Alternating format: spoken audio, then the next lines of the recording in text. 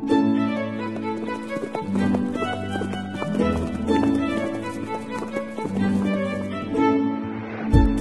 listening to Nick Luck Daily. This edition is brought to you by FitzDares, by the Racehorse Owners Association, and by the Breeders' Cup.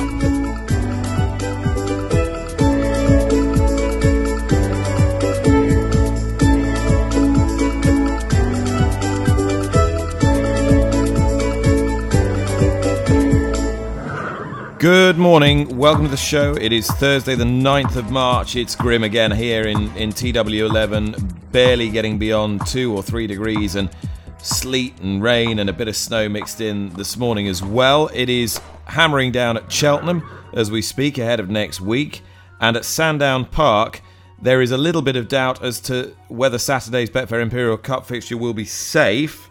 At this stage, Clerk of the Course Andrew Cooper has told the British Horse Racing Authority's admin site the following. Yesterday's snow and rain has left the course currently borderline raceable in places. Downhill section, railway section of hurdles course, home straight crossover and around second last chase fence will monitor conditions during Thursday, find best possible racing lines and update as necessary. If it does go ahead, there will be several runners across the card, from multiple champion trainer Paul Nicholls, who talks to me about them later in the programme. He also talks about his Cheltenham horses, of course, and he gives a very positive bulletin about Bravemans's Game, who schooled this morning the Cheltenham Gold Cup fancy. And he also spoke of one horse who he felt, amongst his handicappers, just might have a few pounds up his sleeve. That's not all we've got for you this morning. I'll be talking to the most successful amateur rider at the festival of all time, Jamie Codd. Patrick Mullins might be catching him fast, but Codd has 10 wins to his name and some legendary ones as well, upon which we reflect. He also looks forward to his book of rides this year, which includes one that might surprise you in the Fox Hunters. That's to come in a little while. But first of all, the application of the new whip regulations has raised an eyebrow again. Now, at first glance, the British Horse Racing Authority will be pretty pleased with this week's results, because the number of offences has gone from 20 to 12 to 9 in the 3 initial weeks post the bedding in period. So if that trend continues, then there will be some quantifiable measure of success.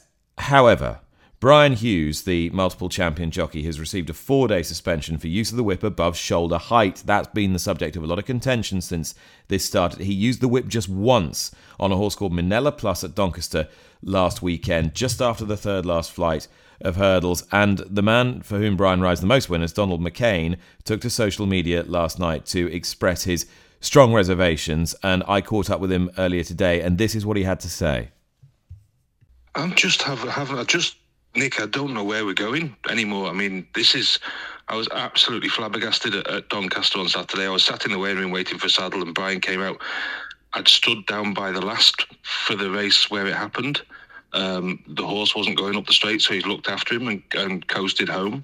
And came out and told me he got 4 days. And then when I watched it, because I'm trying to support the whip rules, truthfully, when I watched it, I couldn't believe my eyes. I mean, the man who doesn't get whip offences has given a horse one smack and put his stick down and looked after him and got 4 days. And some people are telling me that the offence doesn't stack up to the penalty and that sort of stuff. But in my eyes, there is no offence at all.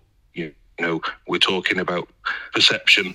I'd beg anybody to watch the race on Saturday and think that Brian Hughes has done anything but be kind to this horse, you know. You said you were broadly supportive of the whip rules, and actually in your tweet last night, which was kind of a little extended paragraph that you put on a tweet, you were quite clear that you were in favour of quite a lot of the measures. Yeah, I mean, I've kind of been involved in this for a lot of years, because many years ago with my ex-stable jockey, we ended up in meetings with the BHA and so on, telling us that we need to settle down with how the whip's used. But my argument, well, I said disqualify them until we're doing something wrong, disqualify them. And they told me that then would never happen. But where we are now, I find it's all been over-egged a bit. I think it could have been made simpler. I don't have a problem. I've been on the wrong end of situations where a jockey's hit my horse 6 or 7 times and the winner's hit it 16, 18.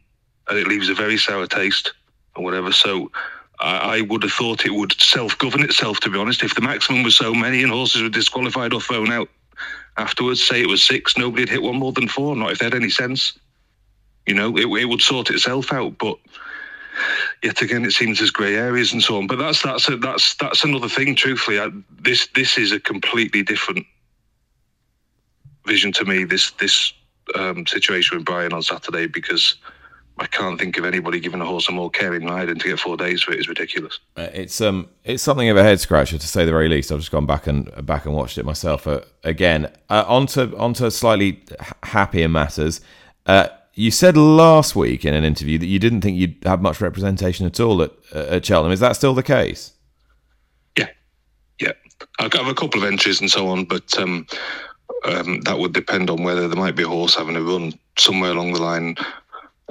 One of them ran for the same money at Kelso the other day and so on. But no, we will have a big old team for Aintree, but very, very little for Cheltenham. And was that just a deliberate policy from the beginning of the season that Aintree was where you were going to land up with the good ones? I train in the north of England. My owners, a lot of my owners are from the northwest and so on, and they've grown up wanting runs at Aintree. I'm not. Start ranting again in a minute. Some of them aren't in love with the experience of Cheltenham and that sort of stuff, and for the horses going forward and the type of horses they are and where they are, they're much keener to go to Aintree. So that's what we'll do.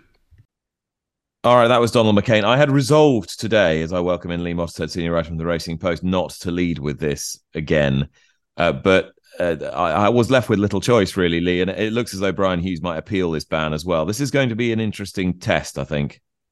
Yeah, it's a fascinating test case, this, Nick, because I suspect it will be the first whip infringement whereby people who have been supportive of the whip rules, both the reasons behind their introduction and then the penalties that have been brought in for offences, might well be thinking, I'm not so sure about this one. There is no doubt that hit does go above shoulder height, but it was one strike. The horse then makes a bad mistake at the second last flight, and not surprisingly, Brian starts to thereby ease off. Just one other interesting thing on this one, Nick. In many ways, this particular offence is not only a good test case for where we sit in terms of principles and ethics with these new rules, but it's also a good example of how the rules have developed. So before the steering group started looking at the whip and the old rules were in place, what Brian Hughes did at Doncaster would have incurred no offence whatsoever, because for use of the whip above shoulder height, you previously had to use the whip twice for it to count as a breach.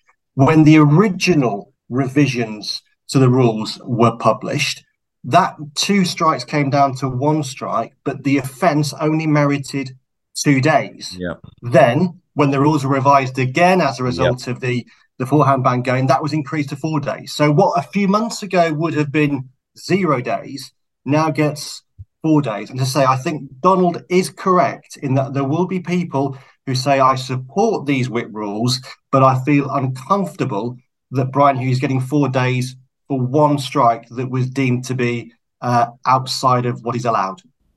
Lee, I really don't want to spend the rest of this podcast banging on about this, but I one final thought really for the moment on this particular incident is that, having sat through however many months of consultation on this, somewhere between the end of that consultation at the back end of last summer and the implementation of the new regulations, a gap has appeared in certain instances between what the intention of that consultation was and the practical application of it. And I think this is probably the biggest example of that.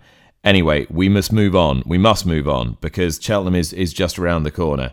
And it gives me great pleasure to welcome Jamie Codd to the show, who's the leading amateur rider ever at the Cheltenham Festival with 10 victories and some truly memorable ones at that. And Jamie doubles up as not only an unbelievably successful amateur rider, a point-to-point rider of over 900 winners in that discipline as well, but also the Tattersalls Cheltenham representative. We're going to canter through this year's rides and some memories in a few moments' time, but let's lead on this sale, because it underpins quite a lot of the way that you've been successful over the years, Jamie. It takes place on Thursday evening, and it's produced Jerry Colombe, Bravemansgame, who we'll be speaking about later, Love Envoy in recent seasons, and just exhibits the strength of Irish point-to-pointing. It's been a major game changer, the boutique sale, a sale of horses with form in Irish points, hasn't it? It's become an industry in itself now. These point-to-point boutique sales. I suppose 15 years ago, a lot of trade would have been done at home, private sales, and then I'd say in the last 10 years, on the back of the store market being kind of more dominated by, say, the Mom Beggs, the Colin Bowes, the Dennis Murphys, the boutique sales have gone from strength to strength. They're kind of allowing those guys to bring their horses to the UK and sell to the UK market, and they're performing very, very well. But when I started, I suppose we were boom time. There wasn't as much emphasis on selling horses when I kind of started point-to-pointing, but gradually, I would say maybe from around 2010, you could just see a gentle change, but maybe from around 2015, the quality that these guys are buying in the store sales has just gone up and up and up, and it's at an all-time high now, I think. And the quality of horse that's coming out of the point-to-point field now it's outstanding. It's when you have those horses that you mentioned, Bravemansgame, Jerry Colombe and Love Envoy, coming out of the point-to-point field, selling it at the Cheltenham Festival sale over the last couple of years, and then being able to run in grade ones at Cheltenham. That's the goal, and I don't know whether it was by luck or what that these guys spotted a niche in the market for it, but they spotted it and they went after it, and it's come off for them in a big way. Jamie, you've got so many great personal memories of wins at the Cheltenham Festival. There's one that stands out to me. I won't give it away. If there's one that you can take to your desert island, which would it be? Look at your first one. Your first Cheltenham winner is always a good one. But I think possibly the Wednesday where Fiona and Cause of Causes won the cross country and Fiona won the bumper. Right, that was a magic day for an amateur to have two winners on the same day in professional races. It was a massive day. My family were there. But look at it, all the Cheltenham winners are special, but that was a massive day for me, for my profile. It was a huge day. Can I put a vote in for character building, please? You can. You start. Hang on, that is now going back to 2009ish, I think. So we're a fair few. You still haven't moved, have you? Sorry. You still haven't moved. Yeah, I don't know. It just I got a lot of advice that day. Dennis O'Regan was instrumental in that bit of advice, and John Quinn as well. But yeah, it was. Look, it was just there was no pressure on it. He was a big price. When you're told to go out there and enjoy yourself and ride him for a place, and anything more than that is a bonus. So everything just worked that day.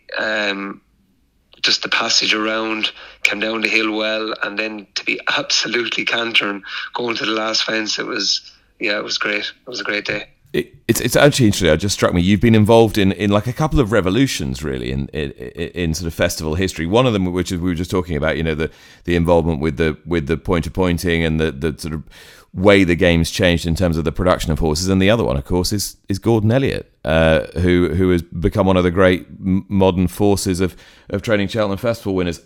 you're going to get on a good few from this year, I'd say. The National Hunt Chase is thinning out a little bit. Do you think you're going to still be on Chemical Energy? When I saw him win in October, I thought, well, that wins the National Hunt Chase. Yeah, look, I think so. He was impressive there. His course form around Cheltenham before Christmas, he beating Maller Mission by a long way. So, he had a break then over the winter, and he came back and he had a prep run in Naas. Just got a little bit tired from the back of the second last. So, he seems to be in good form.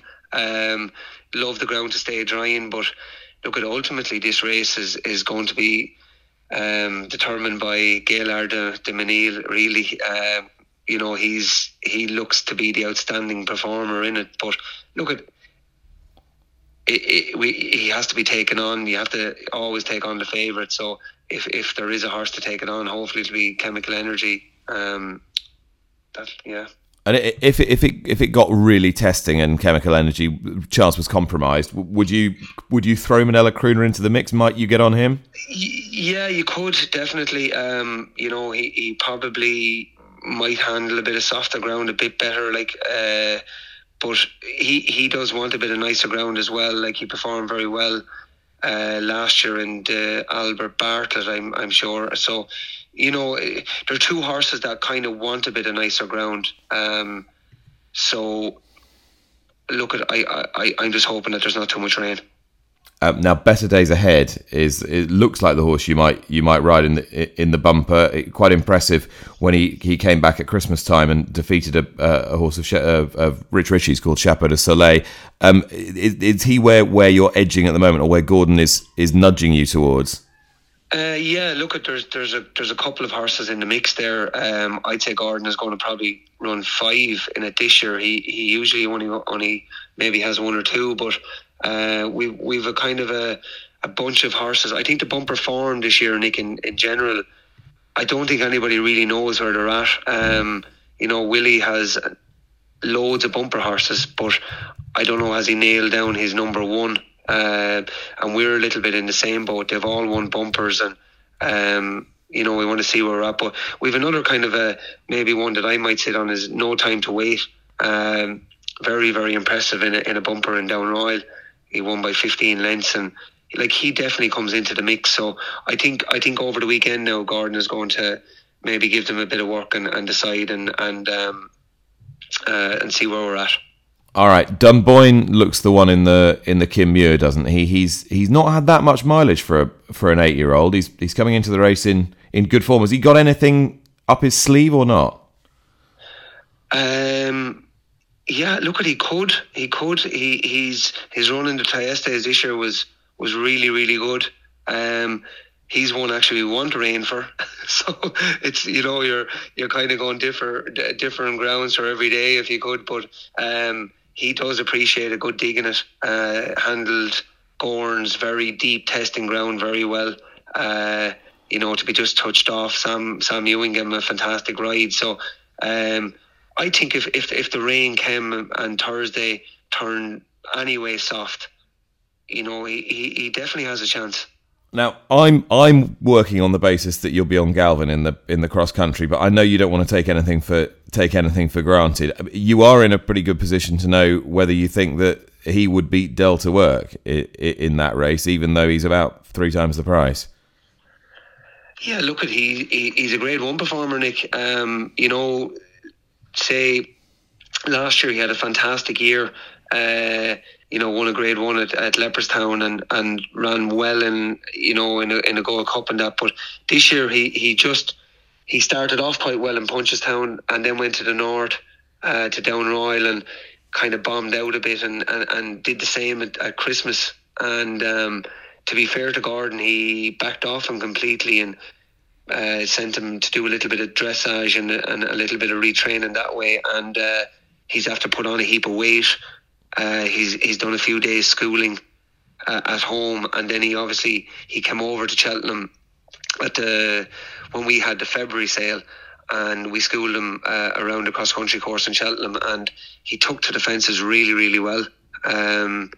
So on the back of that, I don't know whether he beats Delta Work, but he's probably the horse there that could give him most to think about on any given day. And the Fox Hunters, you were open for quite a long time, but I think you've been locked down now, haven't you? Who got there first?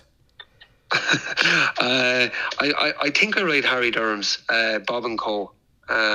He poor David Maxwell unfortunately got hurt a few weeks ago and got to call off Harry. So at the minute, that's the plan. Yeah, look at he's a horse that beat Billaway in Punchestown a few years ago in the Champion Hunter Chase, and he has been a little bit unlucky. One year, the third last, he was going quite well in the Fox Hunters when during COVID, I think Sean Bowen came off him at the third last, and he seemed to be going quite well that year. So look at, he's 12 now. Harry has him.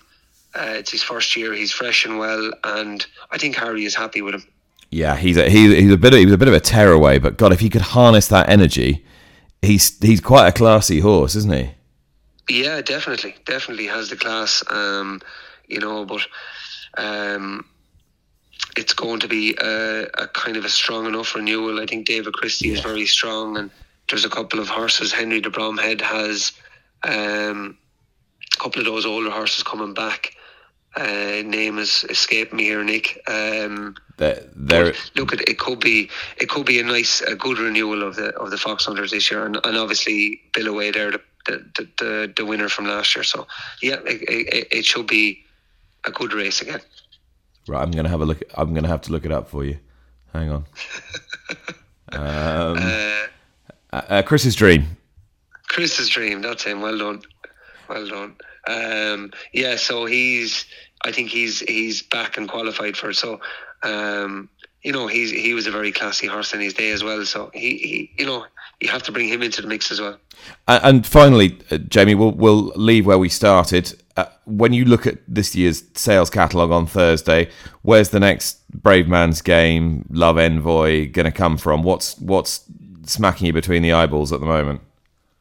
Look, to be honest, Nick, we've about 14 entries at the minute up online, and basically, look, we'll wait till Sunday after the point of points, and we'll see what comes in. And but like it's a sale that can just give you, like when it can give you the likes of Jerry Colombe, Brave Man's Game, Love Envoy. Like Love Envoy was bought for 38,000, and look where she's got to. So we try to keep it as tight as we can. We only allow 4-year-old winners, maybe placed horses, and 5-year-olds that win first time. So we're trying to pick the best horses that will give purchasers a chance of getting the likes of a Jerry Colombe, Brave Man's Game, and Love Envoy, and even not at our festival sale, but the likes of Envoy Allen, Fiona,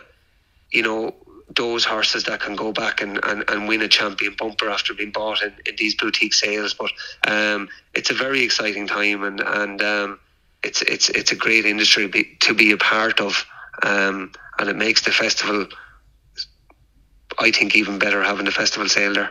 All right, that was Jamie Codd. And I suppose the one nice little nugget out of there, Lee, is that Jamie Codd looks as though he might be charged with delivering Harry Derham, a Cheltenham Festival winner, in his first season, with the occasionally wayward but very talented Bob and Co. Maxwell injured, off, Jamie Codd on. That'll raise a few eyebrows, won't it? It is a signal of intent from Harry Derham, who has made a spectacular start to his training career. I mean, we know, you look down the sports history books, Nick, and Paul Nicholls, as a schooling ground for future trainers, has been an incredible source of talent. You look at Dan Skelton, Harry Fry, and others, and Harry Derham is following in their lead. He has already had 7 winners this season, had a good Saturday winner at Newbury just gone, and he has chances of a first festival winner this season. And so booking Jamie Codd certainly doesn't detract from his chances. I mean, that is a real coup, isn't it? I mean, and I just had a little look to see what price the horse was, and I suspect word might have already got out because he was a bit shorter than I expected. Yeah, and we know, Nick, that in those three amateur rider races, the National Hunt Chase, the Footballman Camille, and the Hunter Chase, there are three, four, five jockeys whose reputation prowess is such that there is always a clamour for their services. Now, generally, they are attached to big yards, often Gordon Elliott's yard or Willie Mullins' yard, and therefore they're not available to the open market, if you like. On this occasion, Jamie Codd was available, and you would be very surprised if he hadn't had more options in that race. So the fact he's riding for Harry Derham on Bubba must be big to against that horse's chances. And the other key point is the Galvin Delta Work clash, isn't it? And to my eye, that's going to almost come down to ground. Galvin's as good a horse as Delta Work now, and he's obviously schooled very well. If it's on the better side on the cross country, still, I think he's going to have the edge over Delta Work. If it's on the softer side, I'd say it would be the other way around. Yeah, I totally agree, and I think that was the point that Eddie O'Leary was making on the pod, Nick, yesterday. That it probably does all come down to ground, and the ground remains a fascinating talking point as we approach the festival, because I don't think we're still sure what we're going to get on Tuesday. It's changed completely in recent days from having been at one point looking like a largely dry forecast into the festival. That's no longer the case now. Significant rain expected, I think, on the Monday before the festival at the moment. So it could well be that we get softer ground than certainly we'd anticipated a couple of weeks or so ago. And if that rain does come, then even at evens 11-10, Delta Work probably looks a good price at the moment. Yeah. We're about to speak to Paul Nicholls. Lee, are there any particular questions that you would like me to ask the champion trainer? Well, that's very sweet of you to give me that option, Nick. Yeah, two things I think would be interesting. One is I see that this morning Paul has confirmed the entry of Stage Star in Wednesday's Brown Advisory Novices Chase. Now, I am one of those, Nick. I will hold my hand up, who has backed Stage Star each way for the Turners Novices Chase on the Thursday. I did that straight after his race on Trials Day. I thought he was an interesting each way candidate. My thinking at that point being that the race would likely fall apart as it had last season when only four horses ran, none of them trained in Britain. Now, at this stage, I think the Turners Novices Chase on the Thursday could well end up as the hottest novice chase of the Cheltenham Festival, bizarrely. Paul has made clear all along the view that on ground with digging it, on proper jumping ground, the Turners would almost certainly be the aim. If the ground ended up on the good side, he might look at the Brown Advisory. I would just be interested to know, Nick, if Paul, looking at the likely fields in the two races, might now be using that as part of his thought process in terms of which race he decides Stage Star will run in. But if you could encourage him towards the Turners, that would be awfully kind of you. And the other thing was, there's been a clear move in the last 24, 40 hours for Impair et Passe in the Ballymore on Wednesday. That's a race that Hermes Allen has been the clear hot favourite for since his devastating success in the Challow Hurdle. Now, if you look on all the old comparison websites, Impair et Passe is 2-1, largely for the Ballymore, now clear favourite. You listen to preview night panels, and they're all tipping Impair et Passe. I wonder if Paul is surprised that Hermes Allen is no longer favourite for the Ballymore, and if, again, for someone like myself who has backed Hermes Allen, he can provide some words of confidence to restore our faith at this difficult time. All right, well, I'm going to put those questions to Paul Nicholls very, very shortly, but there is the small matter of Betfair Imperial Cup Day on Saturday, if it goes ahead. And Paul's with me now. Paul, I think they're saying kind of 50-50 at the moment, aren't they, for Sandown Saturday? Yeah, I think they're hoping. I mean, they must. I mean, it's funny. Monday the ground was good, watered, and then a bit of rain Monday night to Tuesday, and it was very soft on Tuesday, and they've had plenty of rain and snow since, so it's got quite wet. I think Andrew's hoping it'll be sort of dry not too bad the next few days. So yeah, let's hope it's on. And you've got an absolute stack of entries. You've got 3 in the Betfair Imperial Cup at the moment. Are they all going to run? No, only ICO. The other two don't. You need good ground, so they'll wait for later on. ICO loves soft ground. He was always going to be our number one choice anyway for that, because he loves soft ground. He had a prep run about 6 weeks ago, having been off a year, and ran very well. So yeah, he's the one for the race. Okay, and the EBF Finals, a race that you've had a lot of success in. You won it last year. What are you going to run in there? I think I'm going to run all three. Henry II, we qualified him at Warwick 2 weeks ago. It was always a plan to go there, make sure we were in the first four, and then go for this race. And of course, he won the Grade 2 there in December, so he likes the track. He loves soft ground. Hugo's new horse. There had been a little bit of a doubt about him early in the week, because for some reason he had an infection in the foot and was lame, but he's sound as a pound now. He worked well this morning, so he's going to run as well. Always been his target. He's won his last four.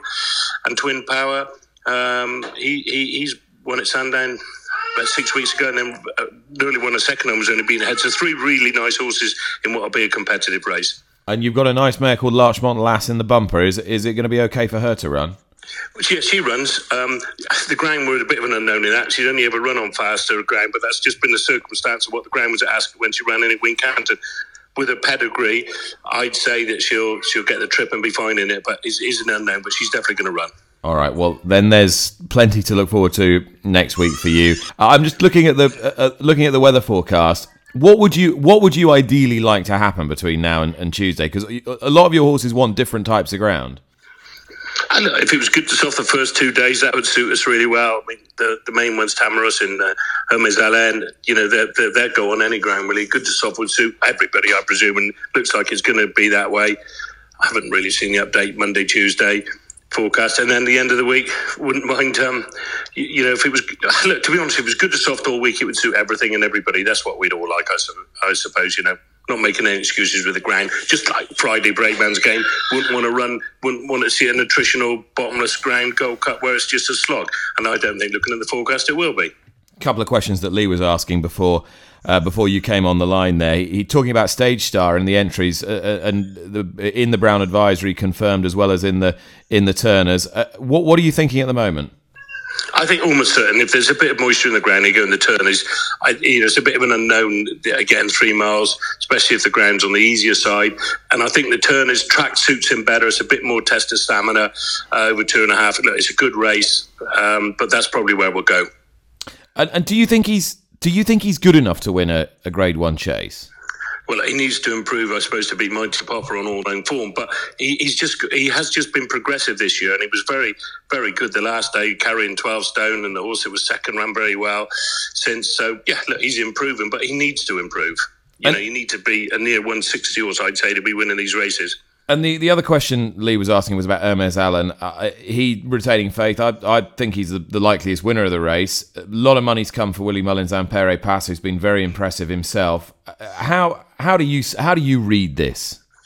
Well, it's a job to ever judge him, because at home he doesn't show you much, as we've said before. He's actually schooling next lot. He's had his prep. He's had an away day. Looks great.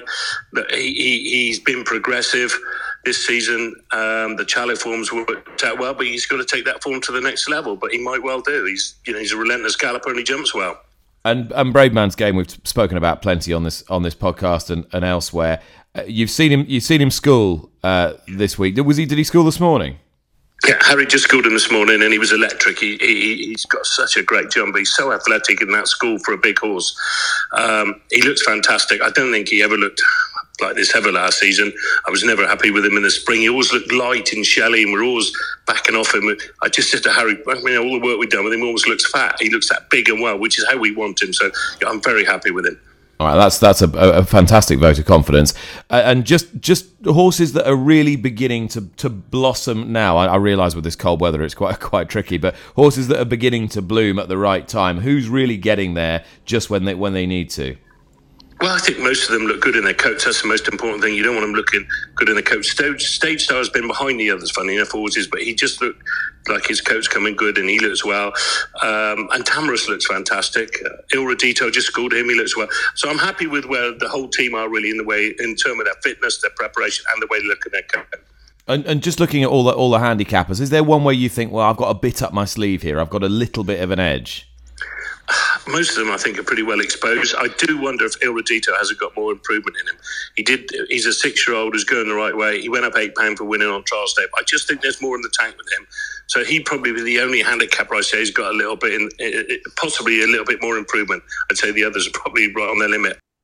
The champion trainer Paul Nicholls there, hopefully going quite a long way to assuaging the concerns of Lee Mottershead, from whom more in a few moments' time. First of all, though, we head to Riyadh. We are approaching the end of the season.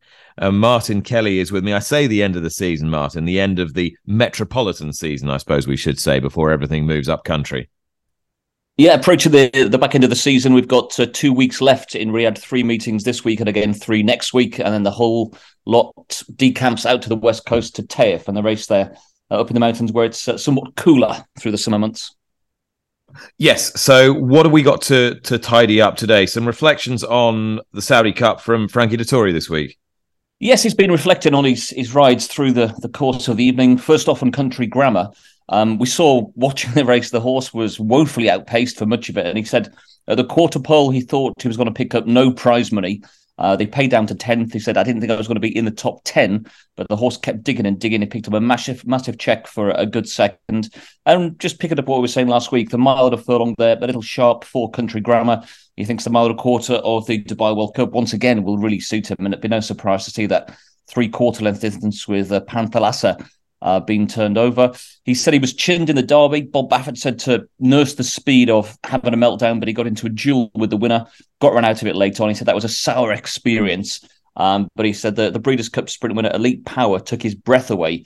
And that, I think, just backs up what you were saying, Nick, of that being probably the most visually impressive performance of the evening.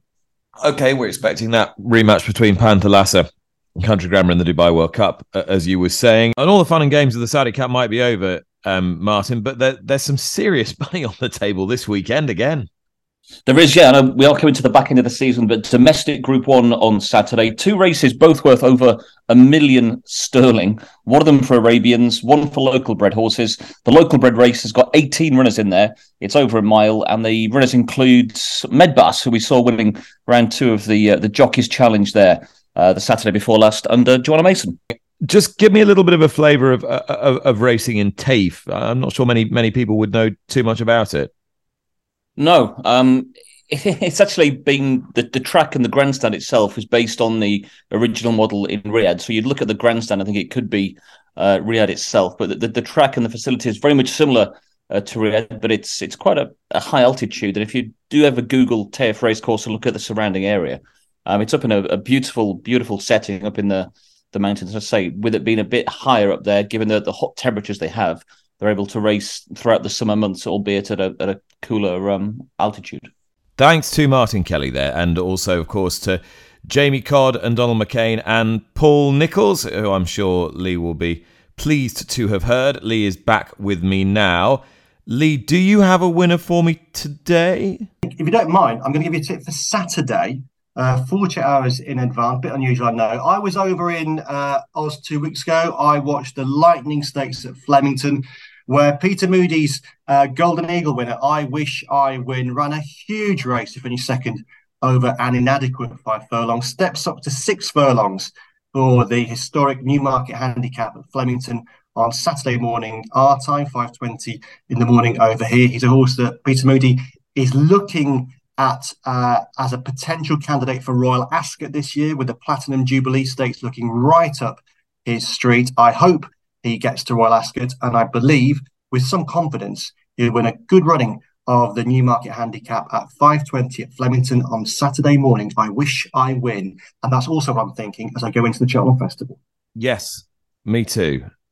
Fingers crossed for you, fingers crossed for all of us. Thanks to Paul Nicholls, thanks to Donald McCain, and thanks to Jamie Codd for their company today. Thank you as well. We will see you again tomorrow. That was Thursday, March the 9th.